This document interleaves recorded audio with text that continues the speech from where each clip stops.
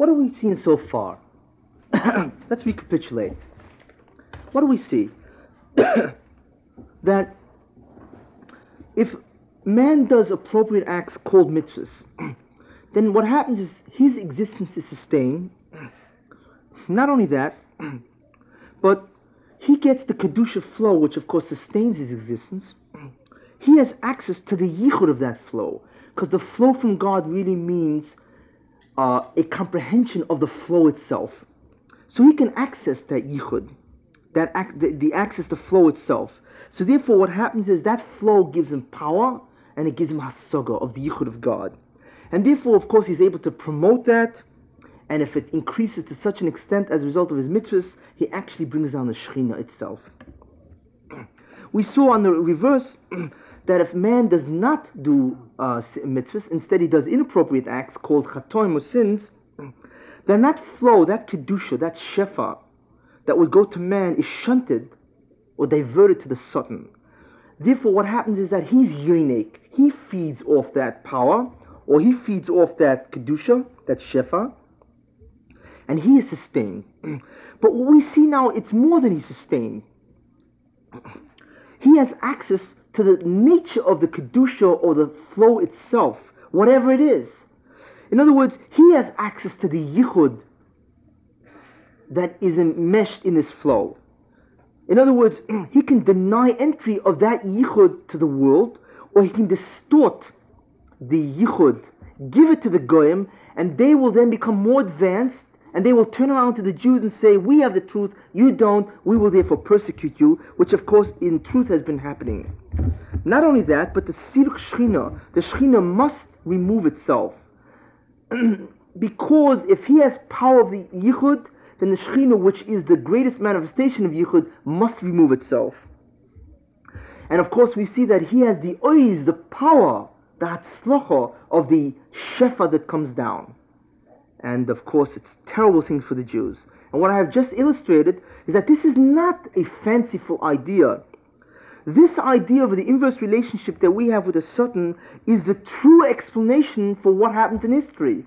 Every time you see Goyim go up, you will see that Jews go down. Every time you see that Jews go up, advance, then Goyim regress, Goyim go down. Why? Because that is the inverse relationship that exists between the Jew and the Satan. Therefore it exists between the Jew and the Goy, who many times is the agent of the Satan. Not all Goyim are the agents of the Satan, but unfortunately many Goyim are into choosing evil, therefore the Satan has shlita over them. He has shlita over the Ummah Ha'olam, over the nations themselves. Now, what gives the Satan this awesome power? Is it the sins of the Jews? And the answer is no. The fact that Jews sins cannot give him power. It cannot give him access to the yichud. What gives him access to all this is Lashon Hara. Because without Lashon Hara, he can't be Mekatreg. Without a Kitrug, he cannot call you, he cannot alert Bezdin. And without Bezdin, he cannot prove you guilty. And therefore, he cannot yonik from the sin. He's got to prove it was a sin. Therefore, ultimately, it is not the chet that gives him all this terrible power. It is the Lashon Hara that is spoken by Jews that gives him this power. In other words, it is Mishpat that gives him power. Because Mishpat implies Kitrug, if you remember. In other words, if you do not speak Lashon Hara, he cannot Mekatreg. Therefore, he cannot activate Mishpat. Therefore, he starves even though you have Chatoim. But then how do you get a kapara? Because then God deals with you himself. And he doesn't have to observe the rules and the regulations of the court, the heavenly court. He can deal with you the way God does, the way a father does a child. He will punish you, but slowly he'll give you a couple of yisurin sufferings to awaken you to do tshuva and so on. When God deals with you, then he will deal with you even if you have no merits, schusim. Because he does not have to follow the rules and regulations of Bezdin. He doesn't have a Satan and prosecutor sitting in front of him demanding his yanika from you. But if you speak Lashon Hara, then the Rebbeinu Shalom himself must accede to the request of the Satan. God must appear in court, so to speak. In other words, the Satan is allowed to makatre because of your lashon hara, then the Rebbeinu Shem has to follow the rules that he created. Once you drag him into court, he has to allow the prosecutor to prosecute. And if you have no merits, and if you have not employed the other defensive strategies I had mentioned, then woe is you. Because not only does he have access, he can punish you, the one who hears the lashon hara, and the one who speaks or who it's spoken about. But we now see that he has access to the yanika of the chet, which is much worse than you getting punished. Believe me, because once he has that, he goes throughout the world and literally begins to destroy the yichud in the world. And as a result of that, that's why Jews have so much persecutions. Not only because of their sins, it's because of the yanika that he gets. Therefore, it is lashon hara that gives him kitrug, that gives him access to Bezdin, that gives him access to your sins' consequences, namely the shefa itself. If you don't speak lashon hara, then he is powerless, even though you have chatoim. And he becomes impoverished and he dies. It's amazing that Jews can have sins, yet the Satan will die. Because it is only the kitrug. He can only get his yanika by kitrug. That's the only way. He can get it no other way. It's a mind-boggling idea. You really have to think about this, because the significance is awesome to the Jew. In other words, if none of us speak lashon hara, even though we have chatoim, he dies. And if he dies, the nations grow weak. And all of a sudden, the tikburis HaKedusha occurs, where there's no more disease and suffering, there's no dictators, there's no evil, there's no crime, there's no falsehood. There is an enormous amount of spirituality, truth, and of course, health and peace in the world. And besides that, there's an incredible amount of yichud, of the presence of God, the Shekhinah, and of course, once that's here, we have an enormous amount of hasaga. That is what we begin to see. Now, if you think this is all that there is to be discussed, you're wrong. Because the question is, what does a Satan get today? I have talked about history, that because of the lashon hara that people spoke in those days, he has access to Kedusha, access to Shefa, the Hashpor itself. He's yonik, he nourishes himself off that yichud, and he does what he wants. Either he conceals the yichud from the world, or he distorts it, sends it down, and go and take it to persecute Jews. And of course the Shekhinah must be removed. It sounds like, what else can a Satan do worse than what he's done? And the truth is that what he is doing today is much worse than what he did then. Why? And what is it? Come and hear the true significance of lashon hara for the last 1,000 years. That makes the other ideas pale in insignificance, and it's hard to see how anything can pale in insignificance to these ideas. Okay. Let us see what is happening today as a result of lashon hara. We see what happened as a result of lashon hara then, but what happens as a result of lashon hara today? Let us see. We are now going to discuss the last 1,000 years, which differs significantly from the previous 4,000 years, or rather 5,000 years. There is an enormous difference. What is that difference? There is a very strange Zohar. Let's start with that. The reason why I'm saying this, these ideas are not relatively known, and then maybe that's an understatement. The reason why I'm saying this and speaking this way is because you are going to hear truly what is happening, and the hope that people will not speak lashon hara justifies my speaking about these incredibly esoteric doctrines, ideas. There is a Zohar that says, there's a pasuk that says, Bi'ito achi shena, which is famous, that God says, I will bring the Mashiach bi'ito, in its time, achi shena, I will hasten it. And that is clearly referring to the Mashiach. Now the Zohar says, it says bi'ito, in its time. So the Zohar says what that really means is bi'es hey, at the time of 5. Be'ez hey, because if you take the word be'ita, it's 2 words, be'ez hey. What does that mean? That at the time of 5, at the time of the year 5000, okay, that's when the messianic lights, the aura of the Mashiach, will begin to come down to creation. There's a certain idea called the Or Mashiach, the revelation of the Mashiach. In other words, what does the Mashiach reveal? What exactly is he going to tell us that is so mind-boggling? That is called the Or Mashiach. That is going to begin coming down in the year 5000. Be'ez Hey. Because the Rebbe Hashem says, Be'ito achishena. I will hasten it in its time. When is its time? That's marumas or indicated in the word Be'ez Hey. Be'ito. In the time of 5000. What does all this mean? Okay. What is the Or Mashiach? You must understand what that is.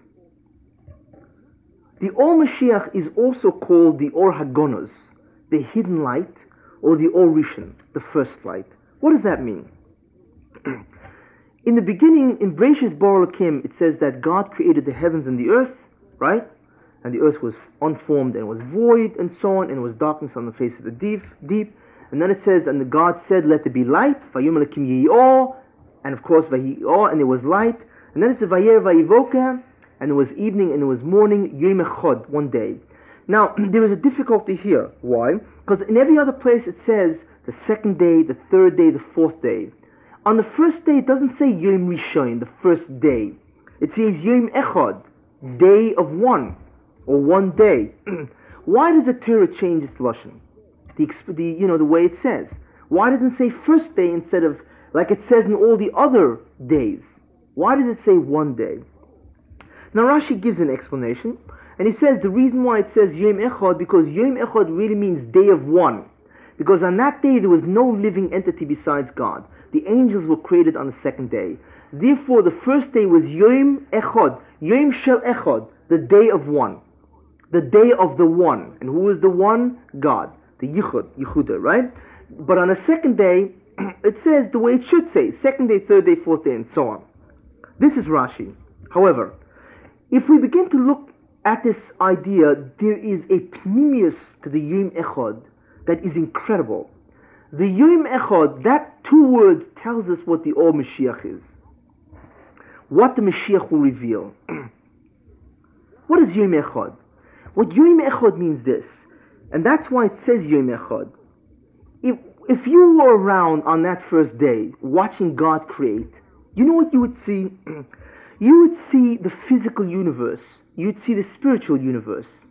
But you would see it in a very interesting way. You would see how all of it, the entire creation, emanates from God. It would not be concealed. You would see exactly how an ocean emanates from God Himself. In other words, God as the ultimate cause of the physical universe, God as the ultimate cause of the spiritual universe would not be concealed from you. You would see the manifestation, or in other words, the physical universe and spiritual universe, and you'd see how they actually emanate from the Ribono Shel Olam, who is the source of the being.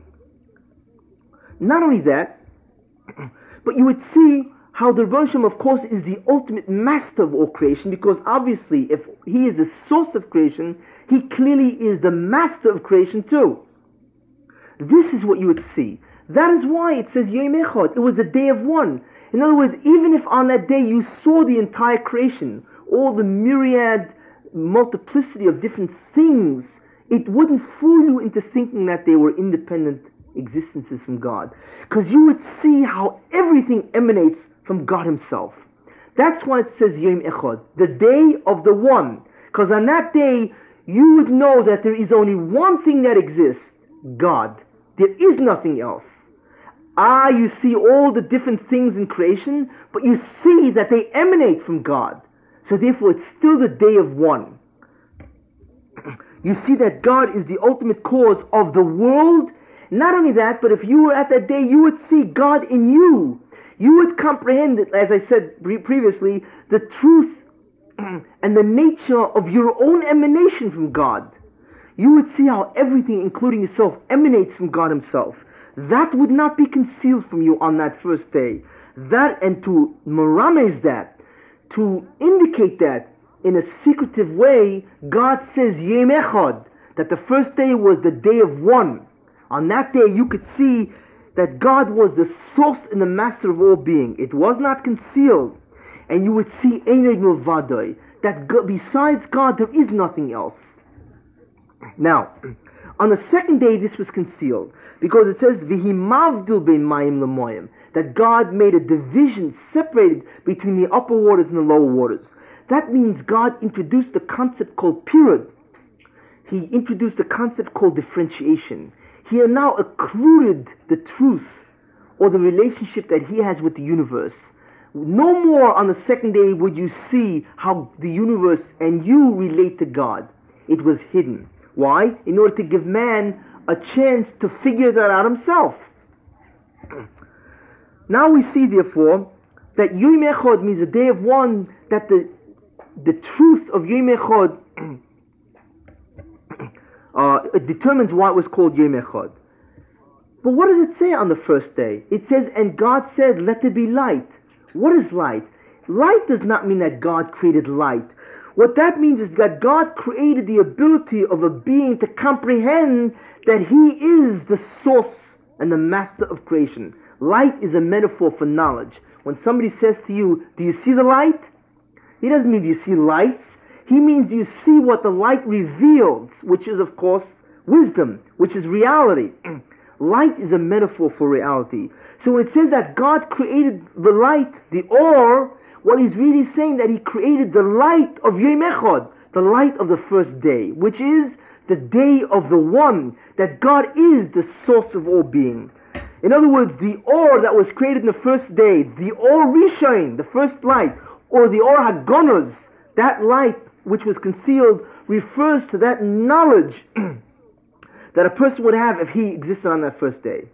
That was concealed from the eyes of all living entities, especially from man. Therefore we now see that the Or Rishon, the Or Hagonos, is Yom Echad. It's amazing how that when you understand it, the Torah literally says it, of course, but it's of course concealed. The first light, or that knowledge which is the first knowledge and is the only knowledge, is the knowledge of Echad, Yom Echad.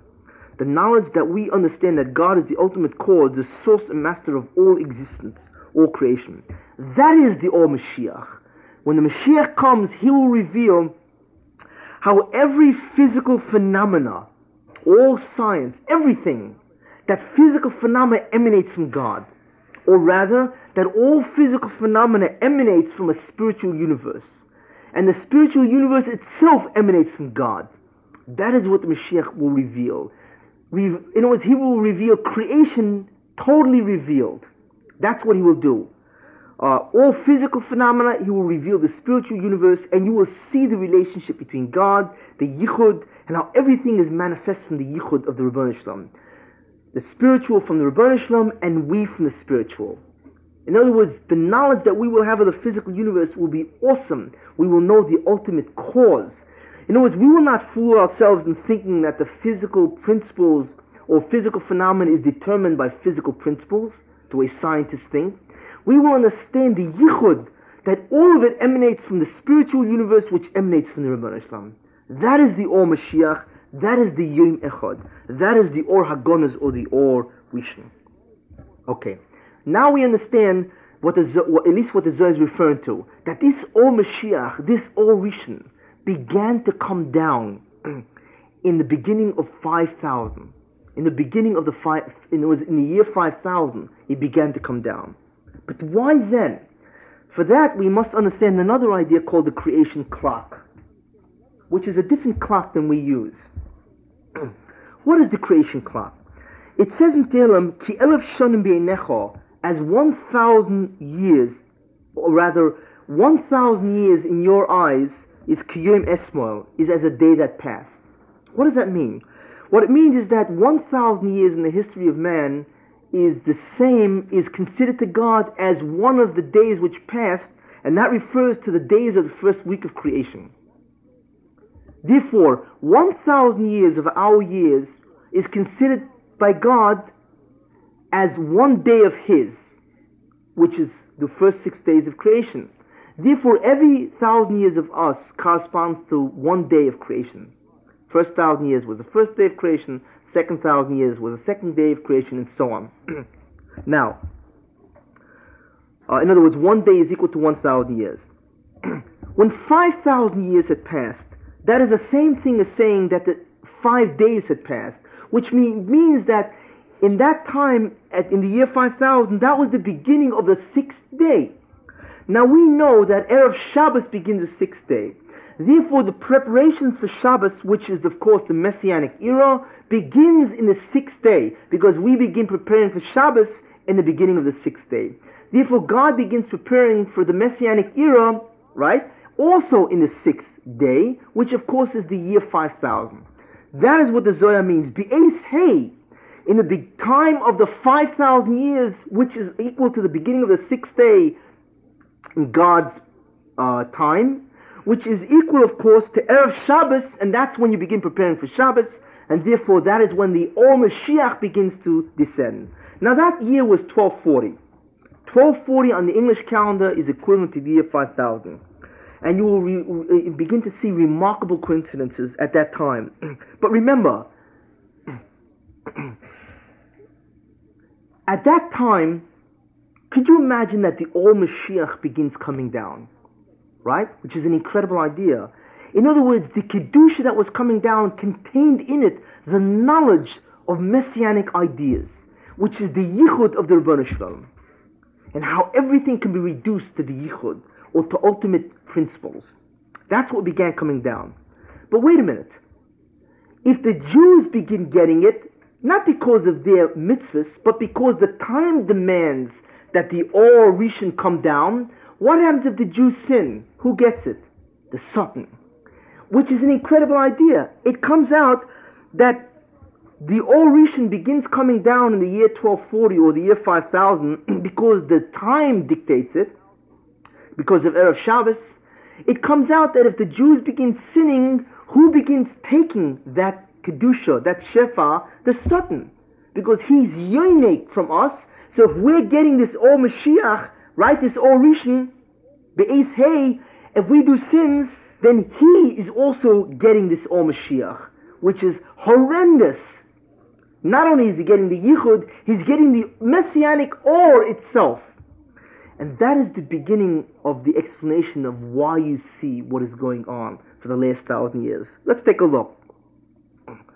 The Zohar was discovered right around the time of 1240. Why? Because the Zohar is the metaphoric sefer, the sefer that describes the pnimius of the Bria. Okay?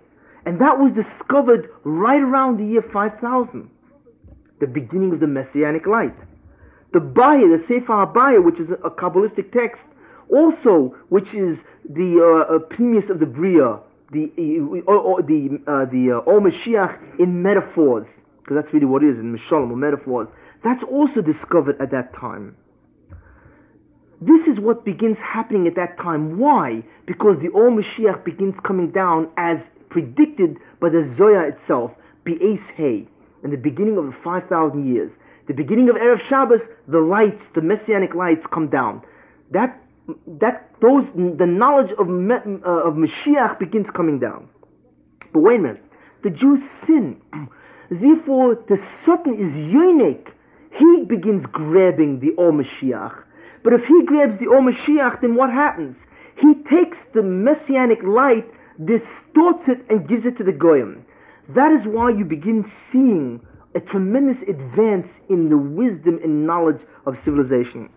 Because in 1240, around that time, Roger Bacon lived, who is the beginning or the founder of the scientific method.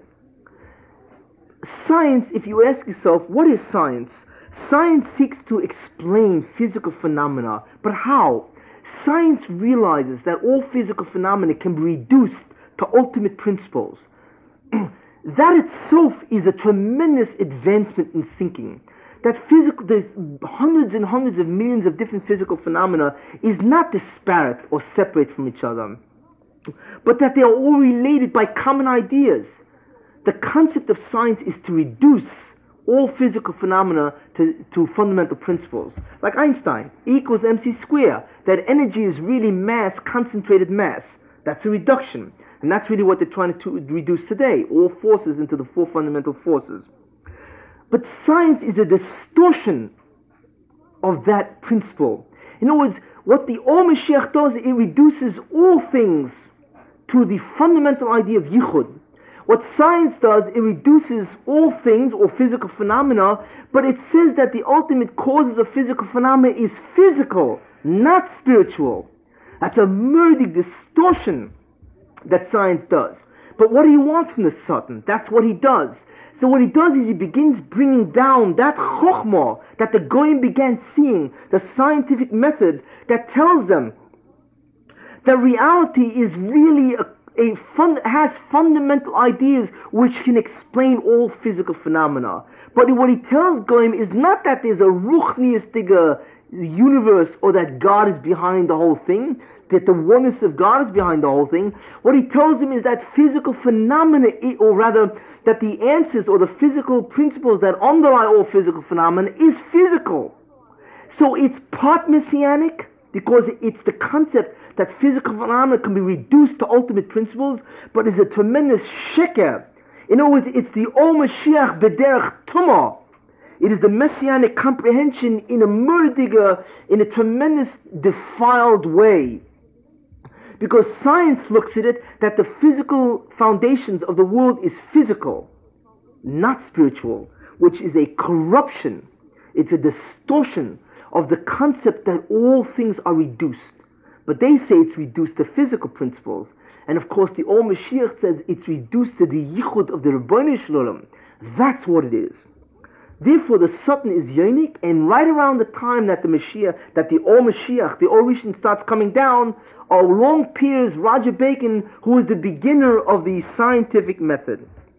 Now, all of a sudden, there's a race. The lights keep coming down. Therefore, there is a tendency of the Jews to approach the pnimius of Torah more and more. Therefore, you have the Kabbalists, you have the Ari.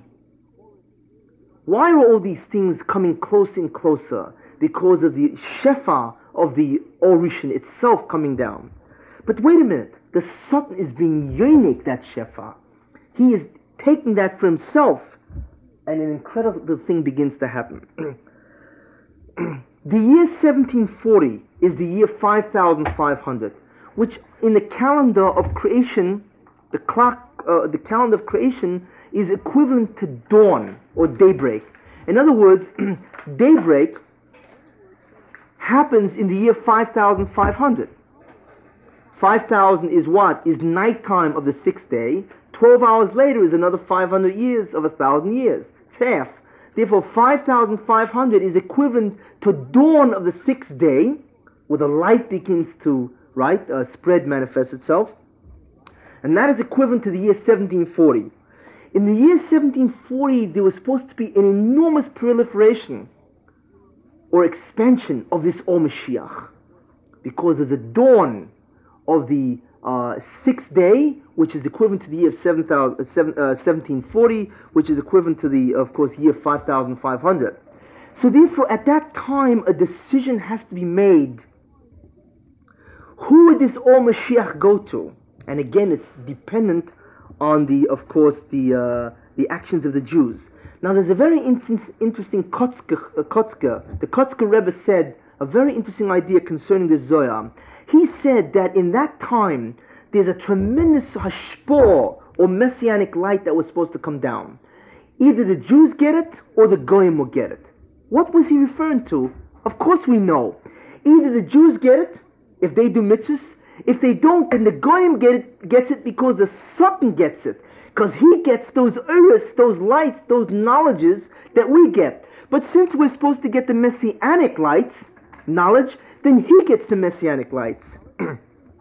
And that is why right before 1740 you begin to see an awesome series of events in Klal Yisrael that again depicts the incredible inverse relationship that we have with the Satan.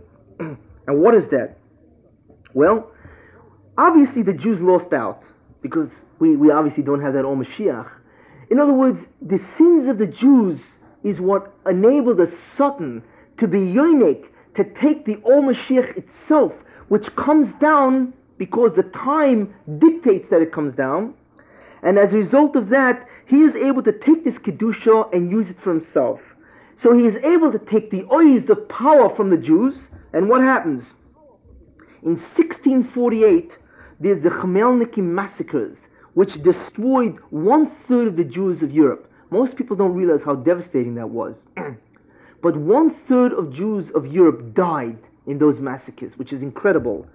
Why? That is the ois, the power, the hatzlacha the Jews had, that went to the Goyim. And the Goyim, of course, used it to create an enormous pogrom, the Cossack Revolution. There you see the switch of the ois, and you should know that the Cossack Revolution, the Khmelnytsky massacres, rivals the Holocaust in proportion to the Jews that lived then. 1/3 of the Jews of Europe, and of course most Jews were in Europe. But how could that happen? And the answer is because he took the ois. What we're supposed to get, he got. Now, that is one thing he took. Another event which the Satan caused is a very strange phenomenon. At that time, in 1650, 1670, there lived a person called Shabtai Tzvi, who was the greatest false Mashiach that ever lived. He was an imposter through and through. But the question is, how did he have such enormous success? And the answer is very simple. Why? Because what gave Shabtai Tzvi his success was the Satan himself. What the Satan in effect is saying to the Jews is that you are really supposed to get the Or Mashiach, or the Mashiach. Instead you will get the false Mashiach, which of course is Shabtai Tzvi. Not only that, so in other words, you are supposed to get the Messianic lights, the true Or Mashiach around that time, because it's the daybreak of the 6th day, the daybreak of Erev Shabbos. To indicate that you will not get the Or Mashiach, that you have lost it, you will get Shabtai Tzvi instead. Not only that, but Shabtai Tzvi converted to Islam, which indicates that the Or Mashiach went to the Goyim. The event itself indicates the pnimius of what occurred.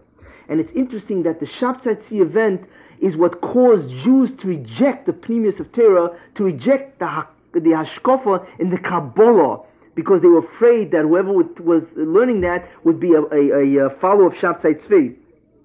So it comes out that the Jews themselves rejected the Orishan. They themselves removed it.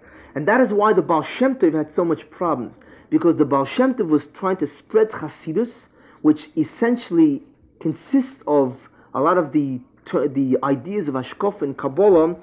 Therefore, he was such a nirdof, he was persecuted because once the Satan was taking it, and he had the power, of course, he could influence the Jews themselves to reject the Baal Shem Tov. That is why he had such terrible redifus. And that is also why the Ramchal, Rav Moshe Chaim Luzzatto, had such redifus, because he was revealing the Messianic ideas. His Svarim reveal the interpretation of the Nimshal, the internal design of creation, and that is why he had to go through such terrible redifus. Because both of these people arrived, the Baal Shem, to spread the ideas, and the Ramchal to bring down these ideas, these messianic ideas, or the ideas of the internal design of creation. They both suffered such terrible persecutions because since the Satan had access to that Or, because of the Chatoim and the Lashon Hara of Jews, therefore these people who were trying to spread it had tremendous persecutions. And of course, what happened? So the Satan got the ois, the power, and that is reflected through the Cossack Revolution, where 1/3 of European Jews died. The Satan got the Tiferes, the Chochmah. How? Because at the same time was born and lived the beginning of science, who is Sir Isaac Newton. Isaac Newton is the beginning of modern science. He lived at the same time of Shabtai Tzvi and the Cossack Revolution. Again, because science began in earnest at the same time Jews suffered such terrible persecutions, Jews had Shabtai Tzvi, and Jews themselves rejected the pnimius of the Torah, the internal design of creation. Isaac Newton, and that was the real beginning of science. Again, you see the incredible, the inverse relationship. You also see that history is understood when you understand the internal design of creation, because that's what moves history, and not what historians think. In other words, instead of us getting the Orishan more and more, the Satan took it. He used it. He took the yichud, not only the Shechina, but the yichud of the Or Mashiach, of the Orishan, which is a much greater yichud than the Shechina itself. It's a yichud of the Shechina, b'derech gevoya mi'oid. He took that yichud, he distorted it, and he gave it in the form of science. Because science realizes that all reality can be reduced to ultimate principles, but it's the Orishan b'derech tumah. It is a defiled and polluted Orishan, because scientists use it they think that physical phenomena is understood by physical principles. Not only that, but they use it to distort truth. Darwin. That's why Darwin, again, was actually around the 19th century. Again, they use science and they distort it to in other words, what scientists say is that since we see that all physical phenomena is understood by physical principles, what do we need God? They don't believe in God. In other words, science itself promotes atheism because they feel that they can explain physical phenomena without recourse to the Rebbeinu Shem. So it comes out that the Satan uses the yichud itself, distorts it, and science uses their knowledge to distort the truth and to promote atheism. And that is why there is a pasuk that we say in davening in the morning, Ad Mosai Uscho Bashvi. How long, and this is the classic pasuk, and this is what it really means. Ad Mosai Uscho Bashvi. How long will your ois, right, your power, Bashvi, be in captivity? Who is the captivity? In the hands of the Satan. V'sif'atcho bi'atzo, and your tiferes, your chokhmah, in the hands of the enemy. How long will your tiferes and your ois be in the hands of the Satan that uses it against us? That's why he is called the enemy. The pasuk reveals what is exactly going on. And that is why what's happening is because of the Lashon Hara of the Jews, the knowledge that is coming down, which is converted to science and converted to the power that Goyim have. That is why there are over 7,000 journal articles that come out every day, and knowledge is doubling every 5.5 years. That is why. Because as we get closer to the time of the year 2240, the ore comes out in a more intense form. Therefore, the Satan who is taking it is able to produce greater and greater science. That is why there's such an enormous rapidity of scientific ideas.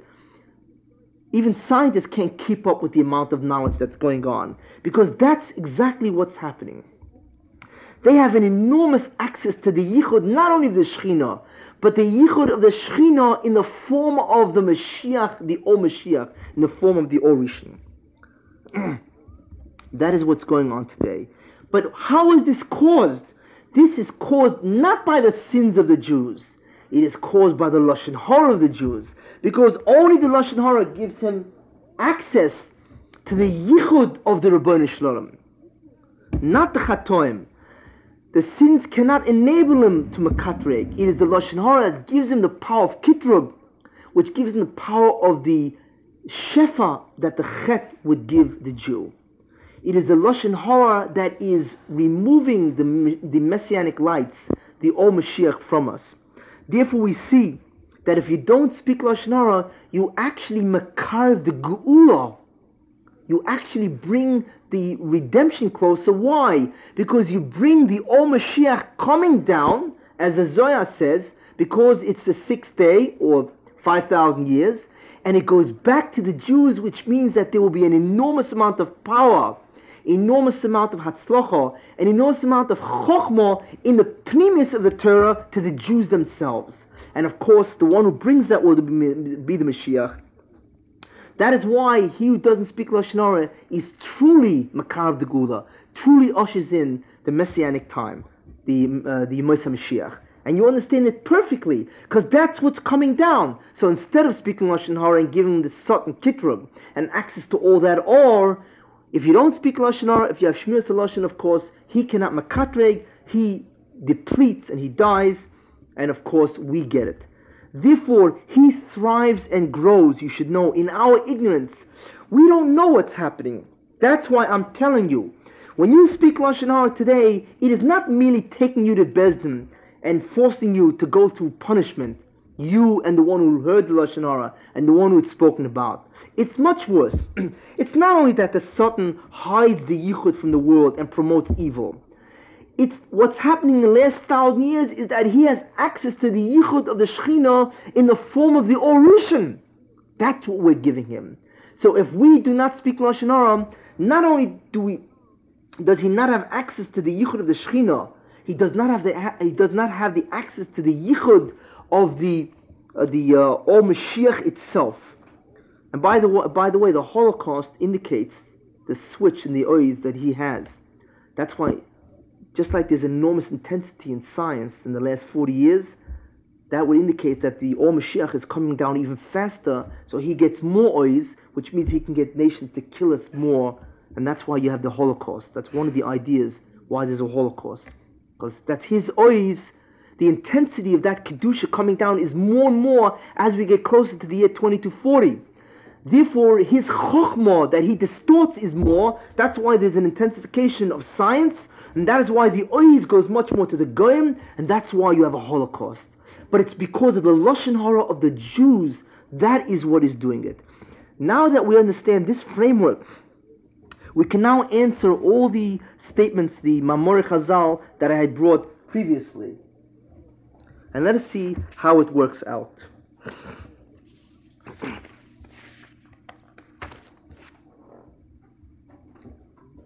Now, I had mentioned one Chazal that says,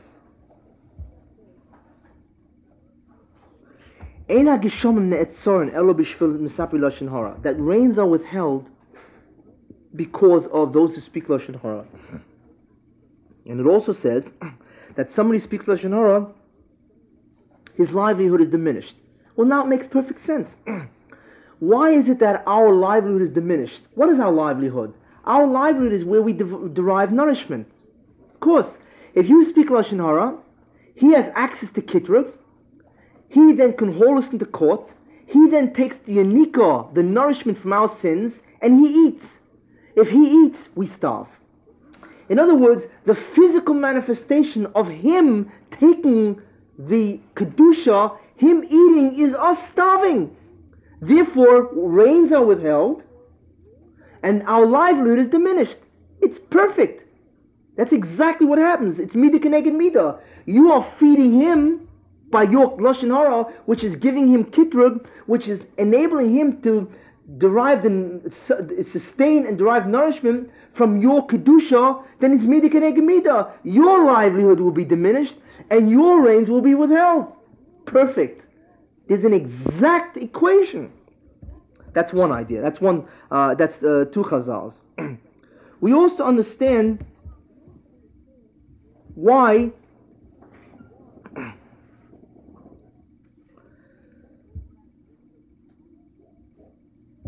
somebody speaks Lashon Hara does not receive the Shekhinah. Why is that? Again, because if you speak Lashon Hara and he puts you into court, it's not the fact that you are now being judged. It's not your punishment. It's the second dimension. That the Lashon Hara gives him Kitrug, which gives him the Yanika of your Chatoim, your sins, right? And he is able to have access to the Yichud to such an extent where he can master the Yichud, conceal the Yichud, and remove the Shekhinah. If he removes the Shekhinah, then Midah Keneged Midah, you will not see the Shekhinah. Since you allowed him to remove the Shekhinah, then you will not be privy to receive the Shekhinah. Again, perfect. Midah Keneged Midah. Because you enable him to mamish displace the Shekhinah. And therefore, since you allowed him to displace the Shekhinah, you will not be Zeicha merit to receive the Shekhinah. Again, it's a perfect Midah Keneged Midah. It's incredible. Once we understand the second dimension, the Chazals are so simple to understand. That's what happened. Okay? That is one. Another Chazal, anybody who speaks Lashon Hara, the Rebbe Hashem says, I and he cannot live in the same world. Again, because the Satan gets the Yanika, because Lashon Hara gives access to the Kitrut, he gets the Yanika, right? And as a result of that, he can remove me from the world. So if you speak Lashon Hara, I and you cannot live in the same place because the Satan has access to the Yichud. He's able to master the Yichud of God, and therefore I must leave. You are enabling him to push me out of the world. Simple. Again, we see the Chazal is perfectly understood once you understand the total framework of Lashon Hara. We also understand another Chazal, that anybody who speaks Lashon Hara removes the Shechina, milamata l'mayla. In other words, he actually moves the Shechina. And again, we understand very simply, of course he moves the Shechina. Because when you speak Lashon Hara, he's mekatreg, he takes your kedusha, your shefa, hashpor, your connection to God, he's able to take it for himself, he has access to the yichud of that shefa, and of course he is able to remove the Shechina if the kedusha that is coming to you is the same kedusha as the Shechina. Okay? Therefore, when he's mastered the yichud of God, or he distorts the yichud, then the Rebbeinu Shalom must remove himself as a result of the power that the Satan has because of your chatoim. So again, that Chazal makes perfect sense. And of course, this also does, that God says that because of your sins of Lashon Hara, I have removed my Shechina. Again, because you have given him the power to be master the Yichud, therefore I have to remove the Shechina.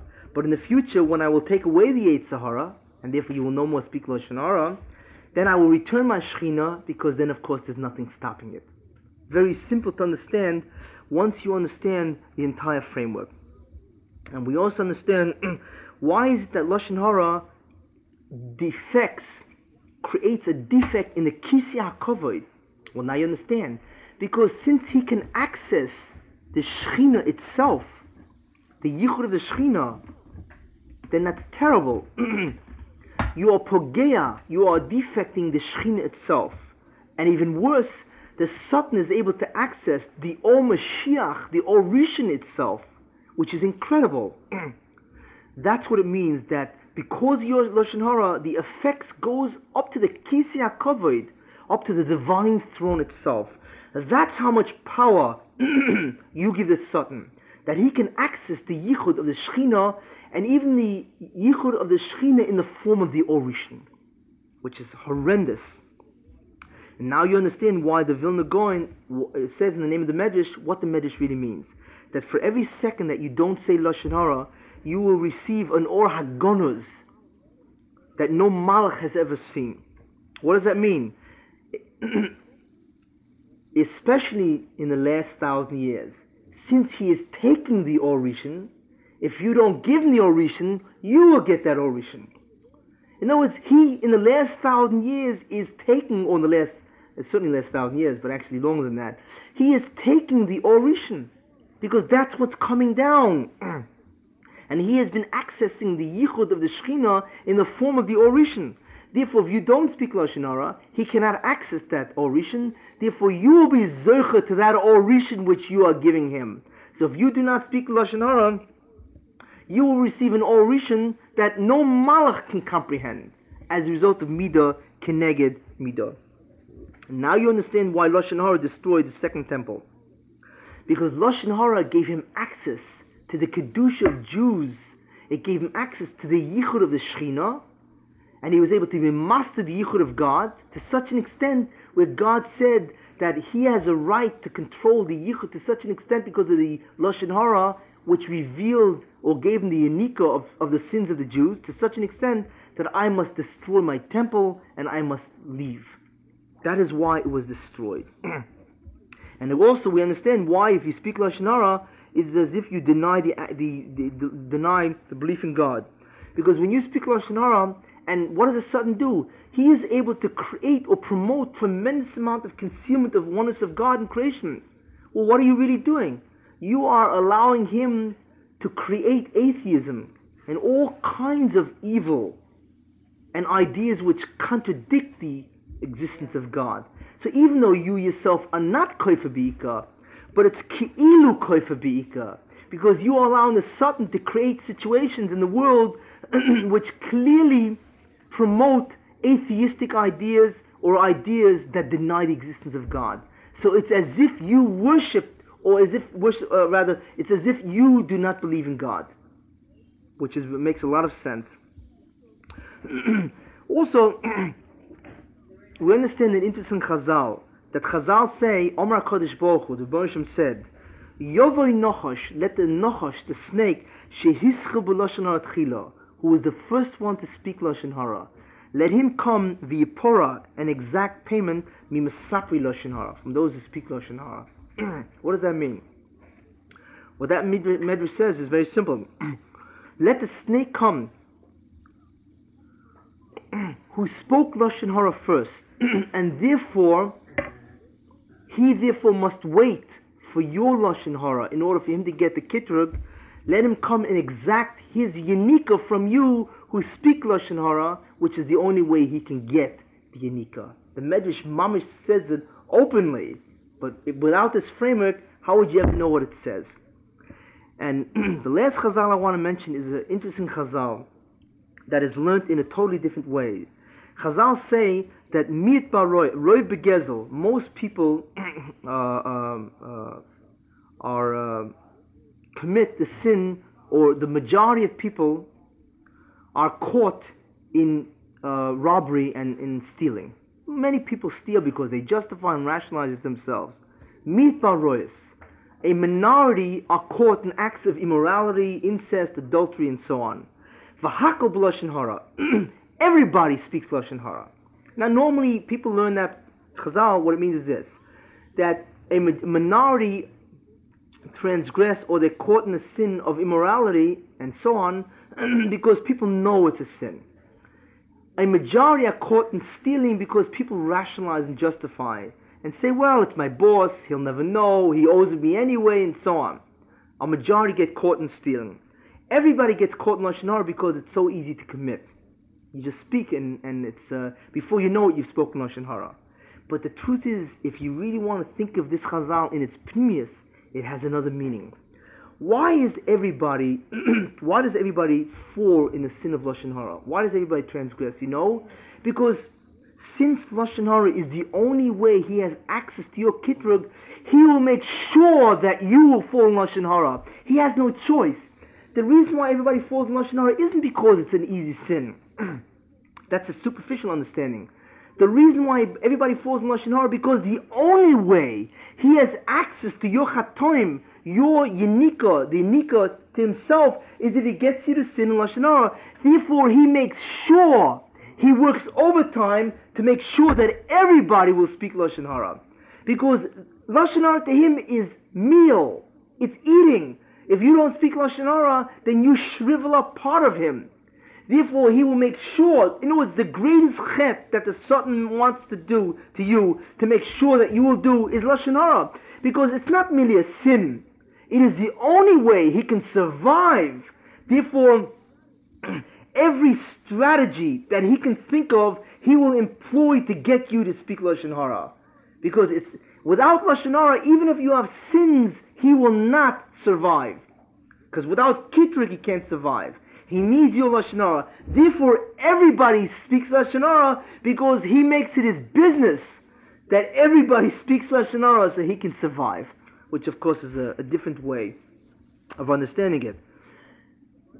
And of course, by the way, if we think of it, Baal Lashon Hara, the word Baal Lashon Hara, the numerical equivalent of Baal Lashon Hara, the gematria, is equal to Ein Mekabel Pnei Shechina. That if you speak Baal Lashon Hara, who speaks Lashon Hara, Ein Mekabel Pnei Shechina, he does not receive the face of the Shechina because that's what he drove away as a result of the inverse relationship. So that reveals the second dimension. And it's also gematria Hanocha Shel Adam Chava, the snake of Adam and Chava.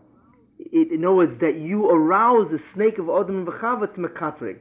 And that reveals the first dimension, that the only way he can be aroused, the only way you can interface with that nochash is by speaking Lashon Hara. That's the only way he can Mekatrig. So the Gematria itself, interestingly enough, reveals two different statements. Ein Mekabel Pnei HaShechina and Anocha Shel Adam V'Chava, which illustrate both dimensions.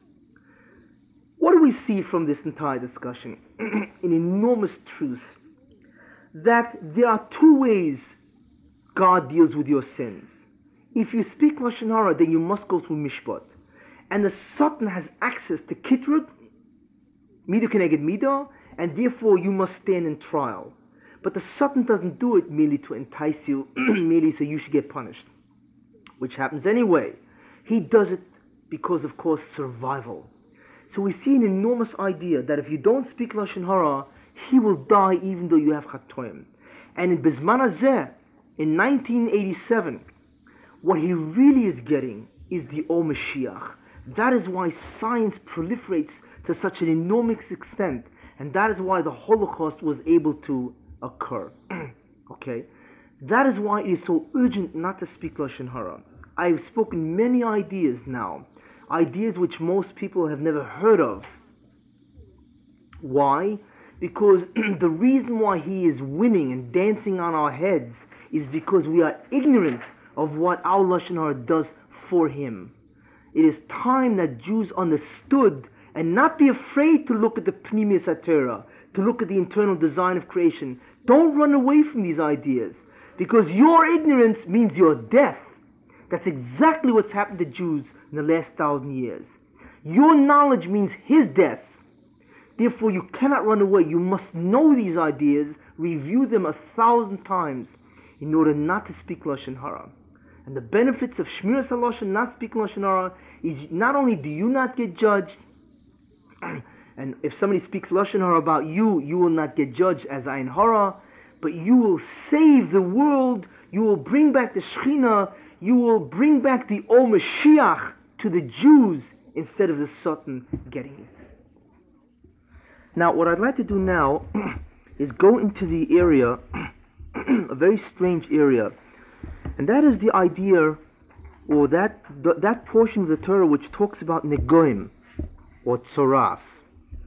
Now, in Vayikra, in the Torah, it talks about what seemingly is some kind of a disease called Tzoras, or Negoim. Now, what is important to know is that Tzoras is not a true physical disease. It wasn't an actual clinical pathology that a person had, but rather it was some kind of a skin discoloration. It was some kind of an unnatural skin color. In other words, the skin assumes various unnatural shades of color. That's what Tzoras was. And if you had some kind of an unnatural shade of color, shades of white or whatever on the skin, then this was a symptom of Tzoras. And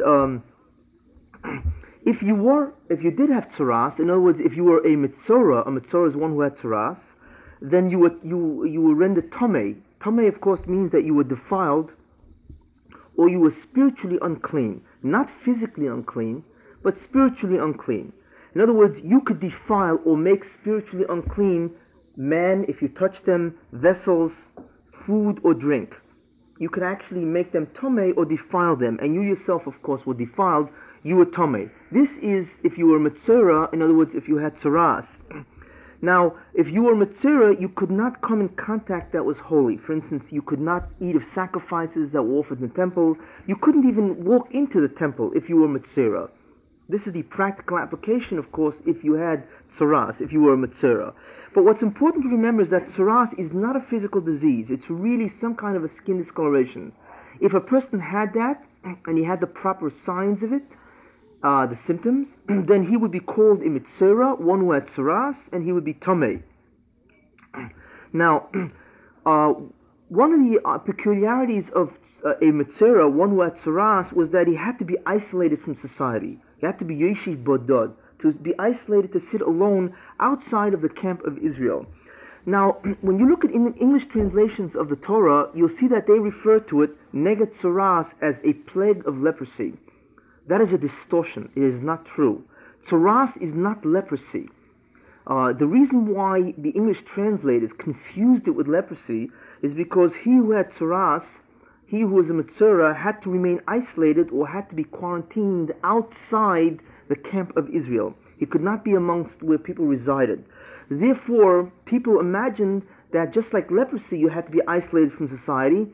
They equated tsaras with leprosy. They thought that since tsaras has to be isolated, and leprosy, a person was isolated, therefore tsaras is leprosy. That is false. Tsaras was not leprosy. Rather, we would say that neged tsaras means a mark or an affliction of tsaras. And tsaras is some kind of a skin discoloration that appeared on the skin. This gives us certain definitions which we now can begin to work with. Now, what exactly does the Torah indicate about tsaras? Well, let's take a look at various chazal. And we will see that tsaras itself is very mystical. Chazal say that kol ha-mesapel lashon hara, anybody who speaks lashon hara, negoim boim olov, he is the recipient of negoim, or negoim is another name for afflictions, it's another name for tsaras. In other words, anybody who speaks lashon hara, he gets tsaras, he becomes a metzera. And actually it's indicated in another chazal where it says, Zeus tia teres ha-metzera, it says in the Torah, this will be the law of the metzera. Al tikre ha-metzera, do not read, this is the law of the metzera, read, this is the law of ha-metzera, and there's a play on that, ha-meti shemra, he who issues a false report on somebody else. In other words, he who speaks lashon hara. So we see according to this chazal, that the connection between lashon hara and tsaras is biblical. That the Torah itself alludes to the fact that if you speak lashon hara, you get tsaras, you become a metzera. The question, of course, we must ask is, what is the connection? Why is it if you speak lashon hara, do you get tsaras? What does one have to do with the other? That's the first question we want to ask. The second question is that it says, kol ha-mesapel lashon hara, anybody speaks lashon hara, negoim boim olov, negoim come upon him. We can ask, why does it say negoim tsaras comes upon him? It should just say ne'enash b'tsaras, that he suffers or he is punished with tsaras. What do you mean somebody who speaks lashon hara, negoim descends or comes upon him? That's a very unusual kind of expression. It should just say anybody who speaks lashon hara, he will be afflicted, he will be punished with tsaras. Instead, the Chazal use a different kind of expression, a rather odd expression. There is another Chazal, which really doesn't make sense when you look at it, which is extremely mystical. It says in the Midrash Tanchuma, V'chein ato meitzi b'nochash hakadmoni, and you will find by the nochash hakadmoni means the primeval snake, the first snake. The snake, of course, by Adam v'Chava, the one who tried to entice them, is called the nochash hakadmoni. It says there that V'chein ato meitzi b'nochash hakadmoni, and you will find by the nochash hakadmoni, that original snake, al sha'oma lashon hara borei, since it spoke lashon hara on God, as we had mentioned before, that when it talked about when the Nochash tried to entice Chava to eat from the tree in Adam, it used the argument that God Himself got His powers from the tree, and that's why He told you not to eat from it, because He doesn't want you to be the same as He, and that was pure Motzi Shemra, because of course it was a lie. He was defaming, denigrating God, and not only that, he was lying. He said that God, of course, derives his power from the tree, which of course is false. So the Medrash says that you will find by the Nochash HaKamoni, because he said lashon hara on God, lefikoch nitzareya, he got tsaras. God afflicted the Nochash, the snake, with tsaras. That's an incredible statement. First of all, the reason why it's so difficult to understand is the only ones who can get tsaras is either man, houses, or clothing. This is what it says in the Torah. So how in the world is it possible that a snake gets tsaras? This is incredible. That's the first question. The second question is that the Nochash HaKadmoni was the Yetzer Hara. What does it mean that the Yetzer Hara got tsaras? That's incredible. What does that mean that it got tsaras? And we can also, in other words, how does a Yetzer Hara get tsaras? What is that supposed to mean? Is he punished with tsaras? The way man is punished if he speaks lashon hara? It doesn't even begin to have an understanding. And also we can begin to wonder, how does the tsaras manifest itself on the Nochash? What does all this mean? Obviously, Chazal are aware of something, the connection between tsaras and lashon hara, which is totally removed from us, totally concealed from us. They understood the pnimius of tsaras, because they understood the pnimius of Lashon Hara, and they were able to connect the two, because the Torah reveals the connection. We have to, of course, wonder what is that connection. But in some way it's revealed through this Chazal. Again, it says also in the Midrash, Shomer piv uleshonoi, shomer mitzoras nafshoi. It says a pasuk in Mishlei that he who guards his tongue and his mouth from speaking Lashon Hara, shomer mitzoras nafshoi, guards himself against troubles that will come upon his soul. Now the Midrash says, Al tikrei mitzoras nafshoi, ela mitzoras nafshoi. The Midrash says, he who guards, in other words, the Midrash says, read the pasuk this way.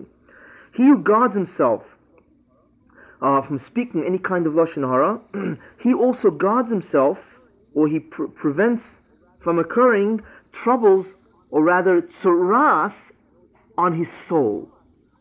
In other words, instead of reading mitzoras nafshoi, he guards himself from the problems of his soul. It says, read mitzoras nafshoi. If you don't speak Lashon Hara, he guards against the tzoras that comes upon his soul. What does that mean? It should say from the tzoras that comes upon his guf, its body, because tzoras was some kind of skin discoloration that occurred in the flesh, in the skin of the flesh. What kind of tzoras lies on the soul? What does that mean? This again is also a question which we have to try to understand. So therefore we begin to see that Chazal are really very difficult to understand, and somehow they connect it into a framework which we are not aware of. Now, what have we seen so far? That Lashon Hara permits kitrug, an accusation by the Satan, on all sins of that individual. And this, of course, provides yanika, or nourishment, to the Satan from the Kedusha that would have flowed to that individual. Instead, that Kedusha flows to the Satan. And of course, the Satan gets the Kedusha from all the sins that he can accuse.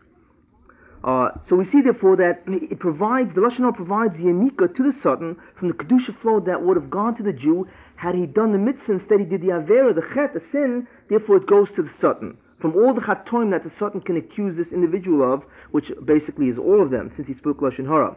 What that does, it gives to the Satan tremendous oiz, or power, success.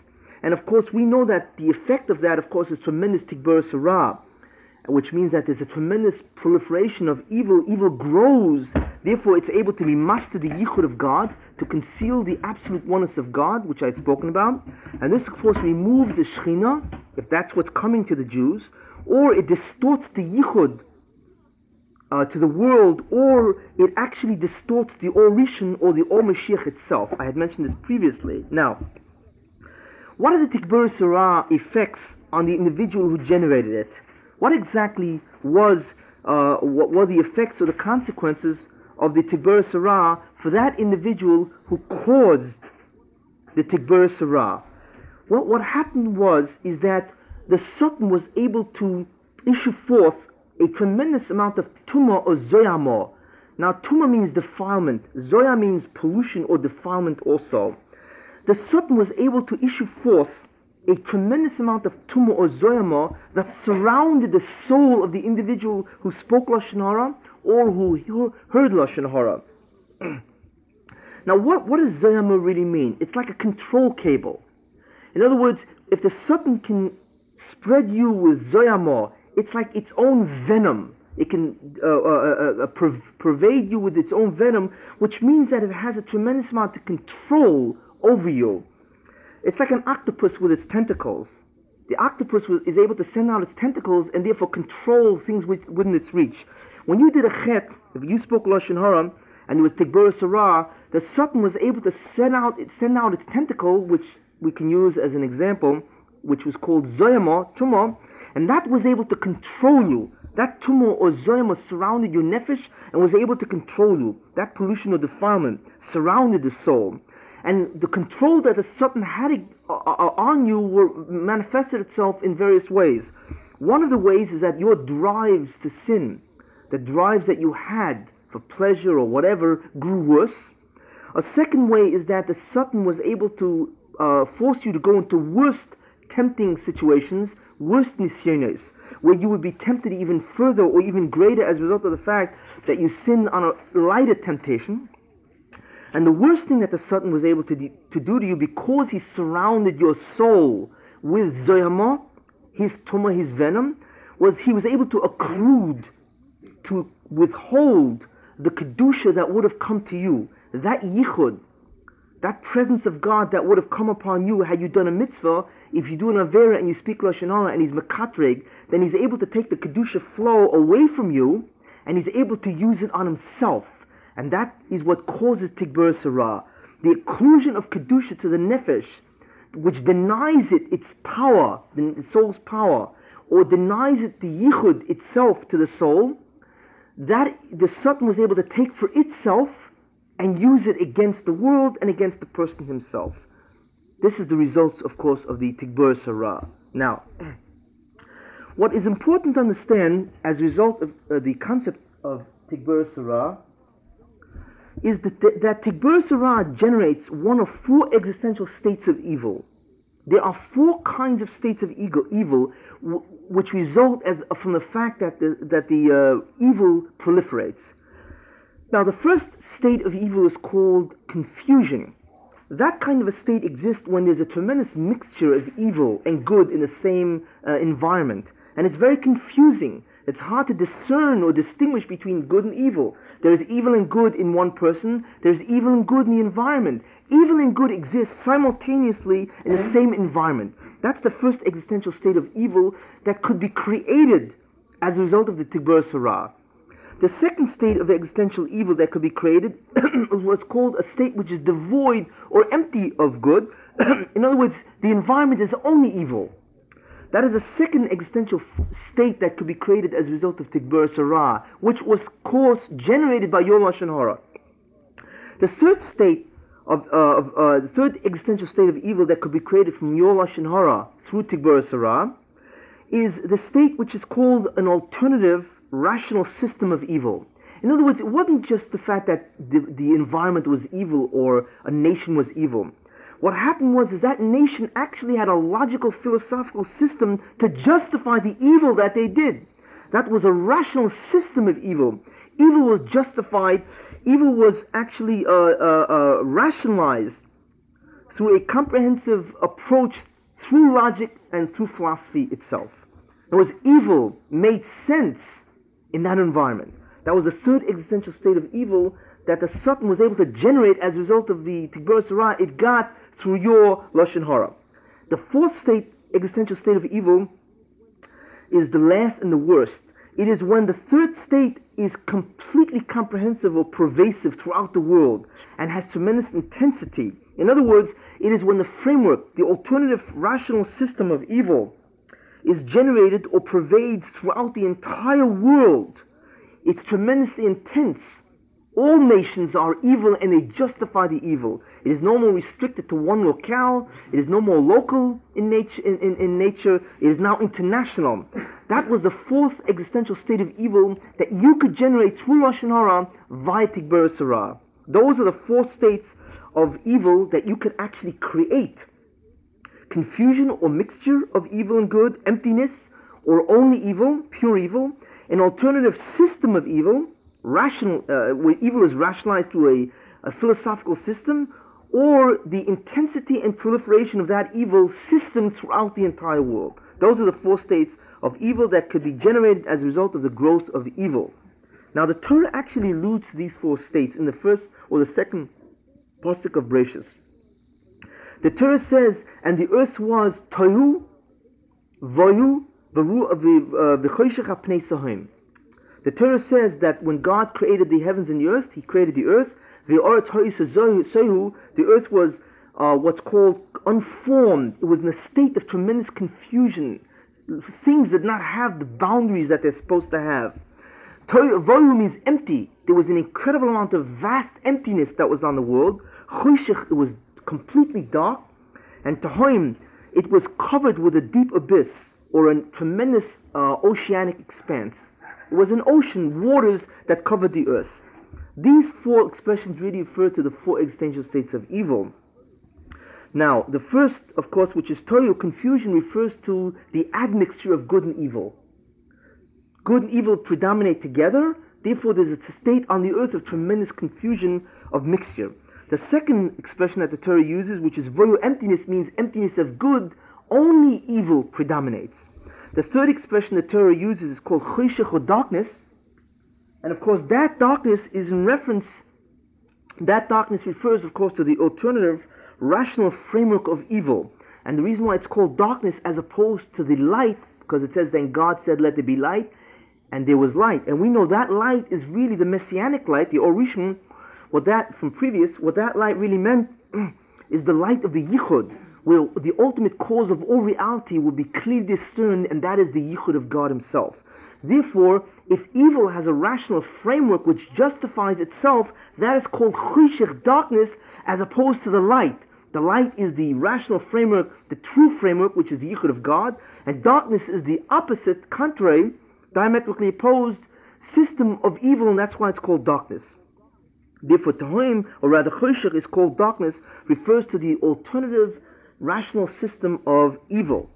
And the fourth expression the Torah uses is called Tohim, which is deep, the deep abyss. The waters covered the earth. Why? Because just like the alternative system covers the entire planet, all nations are pervaded with this evil system, the alternative rational system of evil. Just like the waters, which are dark, because there is no light in the waters, just like the waters cover the earth, this alternative rational system also covers the earth. This is what is meant so far by, the Torah alludes to these four existential states of evil, which you yourself could create through the Tigbur Sarah as a result of your sins, which of course the Satan had access to those sins, or the Kedusha flow from those sins because of the Lashon Hara which you generated. Now, I have now identified the four existential states of evil which the Torah itself alludes to. Now, there's an interesting medrash that says that each of these states of evil really, each of these states of evil which are represented by the four words of the Torah in Bereshis really refers to each one of the four empires that subjugated Israel. Tohu refers to Bavel, Babylon. Voyu refers to Poras or Persia. Choshech refers to Yovan or Greece. And Tohim refers to Rome. These are the four empires that subjugated Israel. These are the four empires where Israel had to go into exile under. Now, what is the connection? Very simple. What happened is that each of these existential states of evil actually was manifest or expressed in one of the kingdoms. That's what it meant, that each of the terms that the Torah uses to refer to the four existential states of evil refers to the kingdom. What it really means is that the kingdom itself had the existential state of evil. Therefore, Tohu, which was Bavel, had the existential state of evil, which of course is confusion. Why? Because what was Babylon? Babylon was a very spiritual country. They were steeped into kishuf, or magic.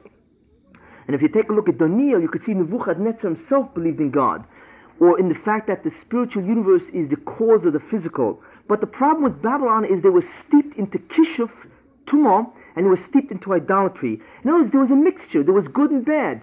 Good means that they believed that the physical world is generated by the spiritual universe. The spiritual universe is the fundamental principle of the physical world. But instead of believing in the oneness of God, they believed in kishuf, and they believed in, of course, idolatry.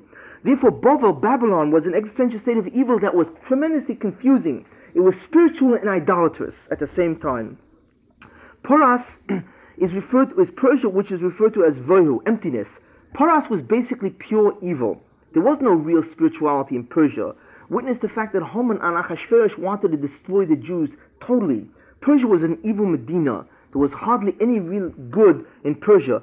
Therefore, Poras is referred to as Vohu, emptiness, because the existential state of evil that existed in Vohu was in Persia, which of course means basically pure evil.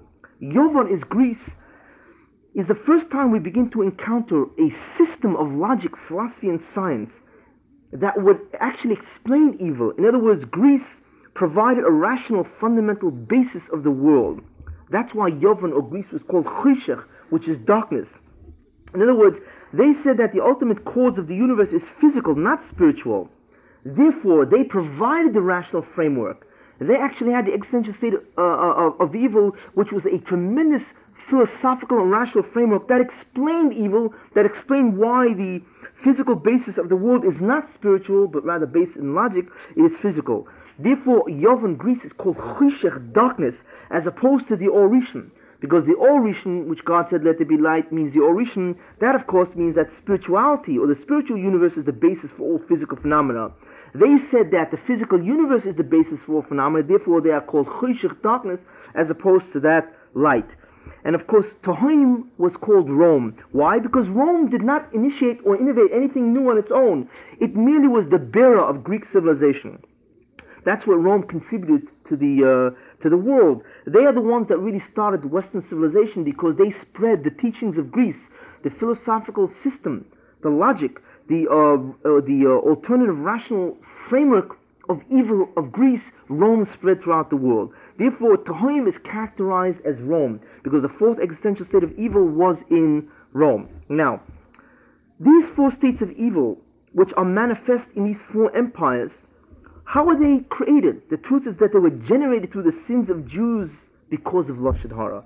In other words, the Satan had access to the sins of Jews as a result of the Lashon Hara that they spoke. As a result of that, he was able to grow Gvura Sarah, Tigber Sarah, he was able to grow. And that growth manifested itself, expressed itself in four existential states of evil. And each state was given to one empire. In other words, Jews themselves created through the Lashon Hara that enabled the Satan to access their sins, the Kedusha, the holiness of their sins, and take it for himself. Jews created the Tigber Sarah. They created the four existential states of evil that existed in these four different empires. Now, the task of the Jew is now what? The task of the Jew is to remove this Kedusha, this holiness, this power that the Satan has as a result of their Lashon Hara, to take it back from the Satan and bring the Kedusha, the holiness, the success, the ois back to the Jews, and the teferes, the yichud, back to the Jew. How does he do that?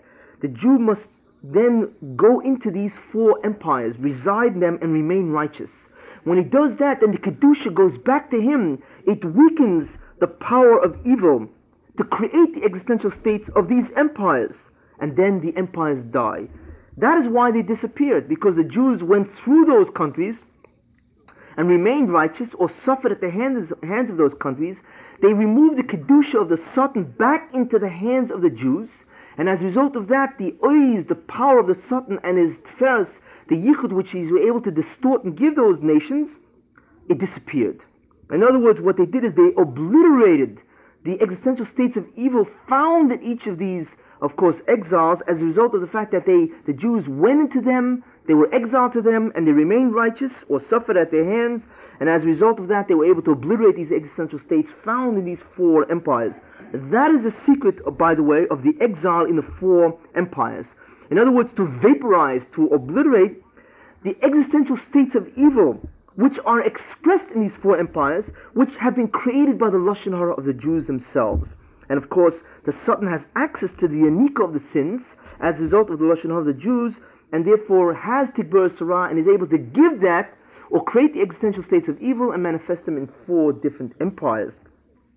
That is the secret of Golus, where the Jews must go into those empires and reside in them, remain righteous or suffer, and take away the Kedusha that powers the Satan, which powers the existential state which exists in those four empires. In other words, to divert the divine flow of power and yichud back to the Jews and back to the world. What do we see so far? That what Lashon Hara does, it allows kitrug or accusation to occur, which yields mishpat, which yields judgment against the person. This provides, besides judgment to the one who told the Lashon Hara, the Masapa, the one who listened to the Lashon Hara, Shemea, and the subject, the one they talk about, but it provides yaniko, nourishment to the Satan through the sins, of course, which is of course revealed as a result of the Lashon Hara. This creates enormous Tigber Sarah, and we saw that it creates it in one of four possible existential states of evil. And of course, the parameters of Hesti Yehuda, the concealment of the oneness of God, manifest themselves in one of these four states. We also see what Lashon Hara does, is that it enables Tumah, or the Zoyama of the Nachash, of the Satan, to envelop the Nefesh, the soul of the individual himself. And the amount of Zoyama that envelops the soul is proportionate to the Tigber Sarah which the individual created. In other words, the quantity and the quality of the Zoyama is actually proportionate to the Tigber Sarah that the individual created as a result of the Lashon Hara. that Zoyma which surrounds the Nefesh. Now, the Rebbeinu Shalom performed a tremendous chesed to the person. Why? How would a person know the consequences of Lashon Hara that which he created? How would he know the outcome or the effects of the Lashon Hara? How would he know of the Tigbur Sarah that he created? How would he know what kind of Tigbur Sarah, what kind of existential state he created? And we see that the Zoyma, of course, is proportionate both qualitatively and quantitatively to the Tigbur Sarah which he created. Now, how would he know? So what the Rebbeinu Shalom did is something incredible. He created a physical indicator, a barometer or a sign in which a person can perceive the Tigbur Sarah itself. In other words, the Tigbur Sarah which he created through his Lashon Hara would be revealed to him. Not only that, but the kind of Tigbur Sarah, the existential state of evil that he created, would also be revealed to him, and therefore he could do tshuva.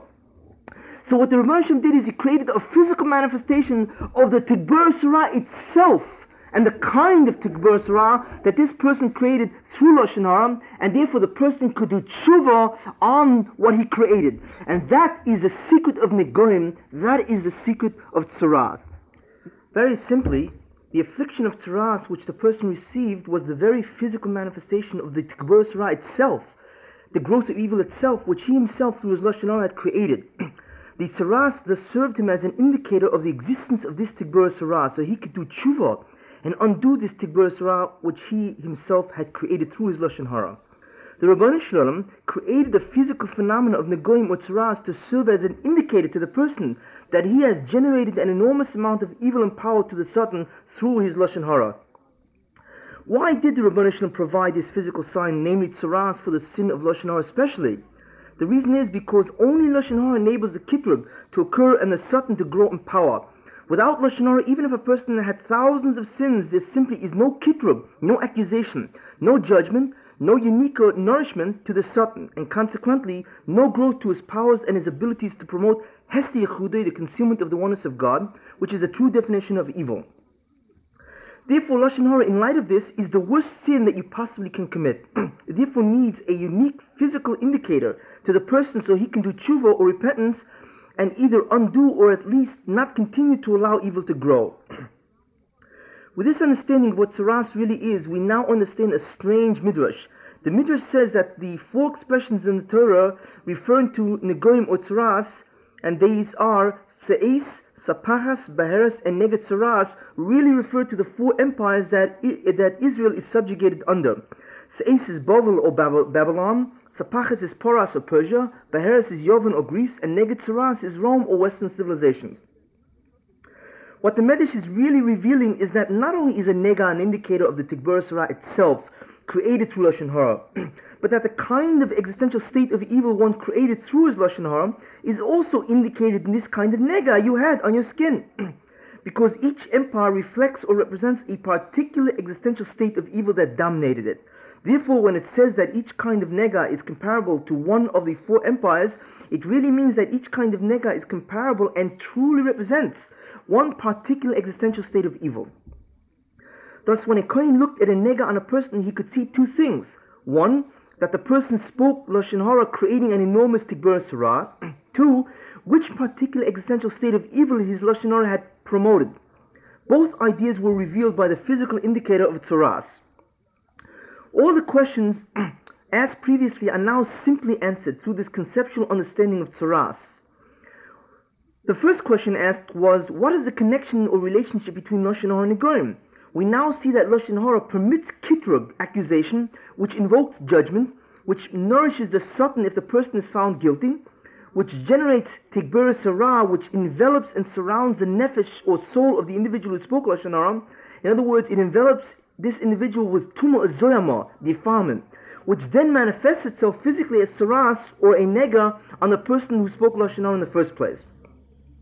Thus, Lashon Hara ultimately leads to saras. The reason why it says that Negoim come upon him is that Negoim is a natural part of the sequence once a person speaks Lashon Hara, and is not some kind of external punishment given to the person. Therefore, Negoim comes naturally and automatically upon a person when he speaks Lashon Hara, and is not merely a punishment. The reason why it says that he who guards himself against Lashon Hara guards his soul from troubles, and we read it instead, guards his soul from tsuras, is because Lashon Hara creates Tikbar Sarah, which surrounds the soul with Zayama or Tuma defilement, which is tsuras, but on the soul, before it manifests itself on the body as Negoim. And the reason why the Midrash says that the snake or Satan got tsuras for his Lashon Hara does not mean that he literally got tsuras, because that can only occur on begodim, clothing, houses, or men. But rather the phenomena and concept of a physical indicator would now be applied to the Tikbar Sarah itself of the Satan, thus revealing to a person the consequences of his Lashon Hara, so he could do tshuva. Thus the growth and evil power of the Satan would be exposed to the one who generated it through his Lashon Hara, and he could do tshuva and destroy the Satan rather than promote its longevity. It is interesting to note that the Hebrew letters of tsuras, Tzadik Reish Ayin Tov, is really a combination of two words in Hebrew. Yotzas, which means to kindle a fire, and Ra, which of course means evil. Thus he who kindles evil or Ra gets the repercussions of this act by getting the physical indicator of this Ra or evil, namely tsuras. Also, Mitzera, which is a person who has tsuras, is also a contraction of two Hebrew words, Motzara, or in him who was found evil, which refers, of course, to the Tumah in the Zoyama. And of course, this occurred because the individual who spoke Lashon Hara received the Zoyama as a result of the Tikbar Sarah he created as a result of the Lashon Hara. Therefore, he's called Mitzera, which means Motzira, that Ra, or evil, is found in him as a result of the Lashon Hara that he spoke. It is interesting to note also that the gematria, the numerical equivalent of the Hebrew words Baal Lashon Hara, he who speaks Lashon Hara continuously, is the same numerical value as the two Hebrew words Hanochosh, the snake, and Mitzera being spelled without a vav. And that is because one who speaks Lashon Hara, of course, arouses the snake or the Satan, of course, to Makatrek, to accuse you. And of course, you also are responsible for Tikbar Sarah, which of course manifests itself in you physically as Saras. Therefore, you are a Mitzera. Also, it's interesting that the word Baal Lashon Hara, the one who speaks Lashon Hara, also has the same numerical equivalent as Brias Hora, the creation of evil. Because I said before, when you speak Lashon Hara, you create Ra, you are responsible for Tikbar Sarah, which ultimately manifests itself in you physically as Negoim.